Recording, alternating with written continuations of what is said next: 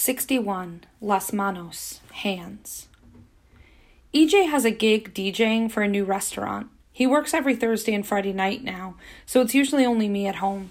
Maxine calls and asks what I'm up to. I tell her, nothing, about to take out my braids so that Mom can redo my hair. Want some company? 4 hands are better than 2, she says. I can help you take them out. I'll call my mom and ask if it's okay for Maxine to come over. She doesn't mind.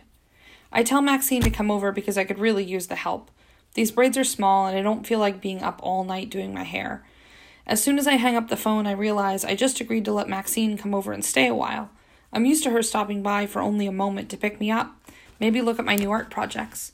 But to stay for hours at a time? I get anxious about the things she'll see that maybe she hasn't noticed before. Like how the dining room table isn't a real dining room table, and how none of the furniture matches, or how there's a crack in the ceiling, chipped paint on some of the walls. When Maxine gets to my house, I get a brown paper bag, open it, and set it on the floor next to the sofa. I go to the bathroom and return with 2 small combs, a pair of scissors, and a small squirt bottle full of water. Ready, I ask? Yep. Maxine grabs a throw pillow from the sofa and gives it to me. She sits on the sofa. I sit on the floor, propped up by the pillow between her legs. Maxine holds a handful of braids and clips the ends with the scissors. We start unbraiding, throwing the used added hair into the bag. After my hair is unbraided, Maxine sprays my hair with water to make it easy to comb through. The mist tickles the back of my neck. She parts my hair into 4s and gathers the bottom section in her palm and pulls the comb through my hair. It feels so good to get my hair combed, to feel the teeth raking gently against my scalp. I tie my hair up and clean the living room. Maxine is just about to leave when Mom keys to open the door. Hi, Maxine, Mom says. Hey, Jade. She kisses me on the cheek. Then she looks at my scarf. You still want me to braid your hair tomorrow? We better get started on taking that down. It's getting late. I take my scarf off. Maxine helped me. Mom looks at me. Well, let me comb it out for you. She did, I tell her. Oh, Mom says. Well, that was nice of you, Maxine. Mom's face is smiling, but her voice is not. No problem at all, Maxine says. Mom walks into the kitchen. Well, since you don't need me to do your hair, I guess I'll get dinner started. Unless Maxine already fed you. I haven't eaten yet, I say. I better go so you all can have dinner, Maxine says. Mom comes back into the living room. You don't have to leave, Maxine. Stay for dinner. Oh no, you 2 haven't seen each other all day. I insist, Mom says. Okay, well thanks. Maxine sits back down. Mom calls out from the kitchen. One of these days I'm going to try to get some of the recipes you give Jade. You'll have to tell me how that goes, Maxine says. I'm still experimenting and learning. Learning what? How to cook? Mom peeks back into the living room. I'm good with salads, Maxine says. But, everything else? Nah. Mom laughs. She waves Maxine into the kitchen. Come on in here and let me show you a thing or two, she says. Mom and Maxine start cooking. I ask if I can help, but Mom says I need to finish my homework. So I sit at the table in the kitchen and practice new vocabulary, purposely saying out loud the words that pertain to cooking. To peel, pelar. To cut, cortar. To chop, picar. To add, agregar, incorporar. To mix, mezclar. To combine, combinar. The aroma from Mom's chopped herbs and sprinkled spices swims through the house. The pots are shaking to a boil. The oven is warming. I get Mom to try a few words, and while I'm teaching Mom, she's teaching Maxine what a pinch of that and a dab of this means. While we wait for the food to cook, Mom adds in lessons on love and tells Maxine the remedy to a broken heart. Tells her how to move on. Mom looks at me and says, You paying attention? You'll need this one day. 62. Practicar. To practice. It's the 3rd Saturday of the month. Maxine and I are on the way to Mia's gallery. The radio is on and we're singing along as loud as we can. When it goes off, Maxine asks, What do you know about that song? That was out when I was in middle school. I laugh. Too many commercials come on, so Maxine changes the station. We get to the gallery just in time for Sabrina's introduction. I'm so honored to be in this space today and so very excited for you all to meet the woman who owns this art gallery, she says. I hope you enjoy this conversation with our host, Mia, one of the few Black entrepreneurs on Jackson Avenue. Her gallery opened last year, and we are very fortunate she's giving us her time today. We all cheer and applaud as Sabrina welcomes Mia to the front of the room. Mia speaks about her journey to becoming a business owner. Then she shows us sides of her art gallery when it was just an abandoned building, and all the way it's transformed into what it is today. I like to think of this gallery as the people's gallery. That means I curate work that speaks to current issues, that is made by artists from marginalized groups. And I also make it a point not to showcase only well-known artists who you may have all learned about in school. I want to introduce audiences to contemporary artists, young artists, Black and Latino artists. And so this exhibit is in line with that. Mia points to the walls. I look around the gallery and can't wait to get up close, really study the work. We are surrounded by life-size portraits of Black women. They look like if you walk up to the paintings and say hello, they will say hi back to you. They look like regal queens, but also like my next-door neighbors. Mia says this collection is Kinehide Wiley's first series dedicated to African American women. He's a contemporary artist, and in this work he uses women from the streets of New York City as inspiration and based the poses off historical portraits by painters like Jacques Louis David and other painters who almost exclusively painted white women. So this is an exciting day for me, to be able to share this work, a work celebrating Black women, and giving them a place in art history with you all, young Black girls, who I hope find your place in this world one day, Mia says. Any questions? A few people ask questions, and then Mia releases us to roam around the space. Sabrina calls out, reminding us to think about what we're feeling and experiencing as we take in the images, because we will close the day with a reflection. I look at the collection up close, taking my time to notice every detail. My favorite portrait is of a woman who is thick like me and dark brown like coffee beans. I can't wait to bring Lily here, and Mom. Maxine stands next to me. I tell her, I think this might be the best outing we've had. Well, I'm glad to hear that, she says. I wasn't sure you were enjoying yourself. You didn't ask any questions. Oh, that's because I wasn't sure if my question was appropriate to ask right now, I tell her. Maxine laughs. What could you possibly want to know? Her eyebrows arched with suspicion. Nothing bad. I just wanted to know if Mia offers internships. I'd love to work here and learn more about the business of running an art gallery. Oh, you could have totally asked that, she says. Just go over to her and let her know you're interested. I can't do that, I tell her. Yes, you can, Maxine says. I can. I can speak for myself. I walk over to Mia and approach her, and she smiles. Hey, Jade, so good to see you again. Good to see you too, I say. I love this exhibit. I'm so glad. Mia's standing there normal and casual, with no idea that my heart is pounding on the inside. I, really like what you said about why you started your business, I tell her. I'd like to learn more. You know, I'm an artist. Yes, Maxine keeps telling me that. I'd love to see some of your work. Maybe I can come by one day and bring a few pieces. I can see Sabrina gathering everyone to close the day. I'm running out of time to ask about the internship. Mia says I can stop by any time, so then I say, maybe I'll come by next week after school. I'd like to talk with you about the possibility of interning here. Do you have internships? I do, Mia tells me. I have 2 paid internship positions. I'd love for you to work here. Let's talk more about it. In the meantime, I'll get you an application so we can get the process started. Mia walks back and gets into her office. She returns the application in hand. Sabrina calls out, Okay, everybody, we're going to end our day with a closing reflection. I want you all to close your eyes, think about our time together, everything you saw, the information you learned. Now think of one word you're feeling, and once everyone has their word, we'll go around and put those words into the space. The room is silent. I don't need to think hard. My word comes immediately. Inspired. 63. Soledad. Loneliness. How I know Sam's not my friend anymore.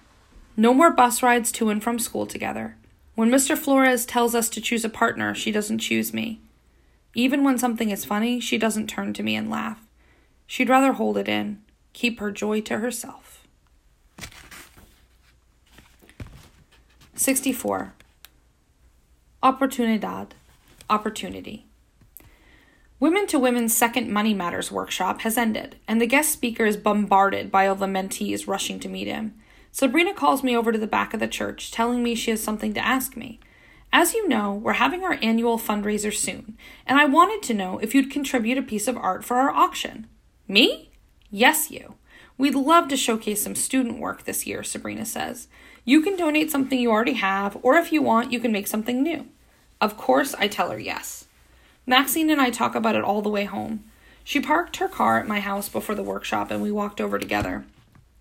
When we get to my house, Maxine comes in to say hello to Mom. I tell Mom about the auction, and the first thing she says is, "So they're going to make money off of your art? What do you get out of it?" I tell her what Sabrina told me. I get exposure. There are going to be a lot of people there, people with money. And you know what could happen. Plus, it helps raise money for us to go on all the outings, and of course, it'll help the scholarship fund. I like being able to say I'm not just getting an opportunity from woman to woman, but that I am helping to keep it thriving. Don't you think that's a good thing? I do, Mom says. I just want to make sure you're okay with it, that it's really something you want to do. Then she looks at Maxine and says, "What do you think? You think it's all right for her to do this? Aren't these kind of events fancy and full of rich white folks? I don't want people gawking over her. I mean, I know she's excited about it, but I don't want her to come home feeling like she's been a zoo animal all night. You know what I mean?" Maxine nods. I absolutely know what you mean. I've had to participate in my fair share of fundraisers and gala events. I can give her some tips on what to expect, Maxine says, and I'll be there looking out for her, she promises. Well, good. Glad she won't be there by herself, Mom says. And you know, it'll be good for Jade to speak about her work and meet and greet people who are interested in supporting young women. They need to meet her, Maxine explains. Well, Mom says, I guess they do. She smiles so big, bigger than any smile I've seen on her face in a long time. Our little artist is doing big things, huh, Maxine? I like that she said our, like she's okay with sharing me.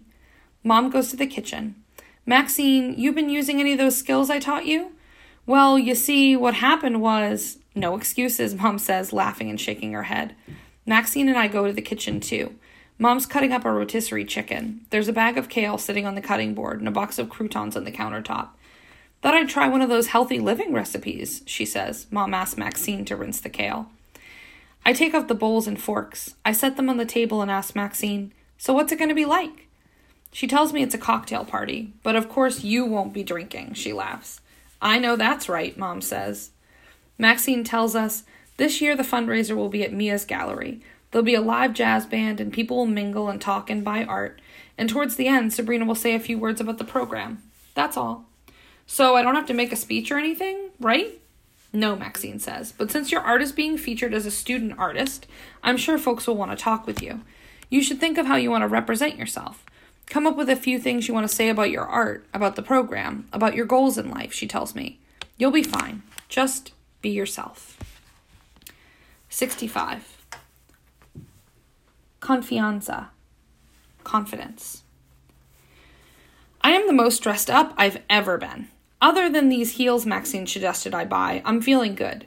By the end of the night, though, I think I might be limping back home. Maxine helped me pick out my makeup. At first I didn't want to wear any, but now that she's finished painting my face, I have to admit, I really like it. Okay, my turn, Maxine says. I leave the room and let her have some privacy to get ready. As I wait in the living room, EJ comes home. You got a date or something? He asked. No, EJ, I'm going to a woman-to-woman event, I say. Oh, all right then. I know I've been missing in action a little, but you better not be dating anybody without my knowing. I roll my eyes. You think I'm playing? Maxine comes out of my bedroom all transformed out of her jeans and t-shirt. EJ looks her up and down. You sure you're not going out on a double date? Maxine laughs. What kind of mentor would I be? She asked. Just checking. I mean, you two are looking real nice, EJ says. Thanks, EJ, I say. But I think it's ridiculous that you think I could only be dressed up for a guy. Well, you look beautiful, whoever it's for.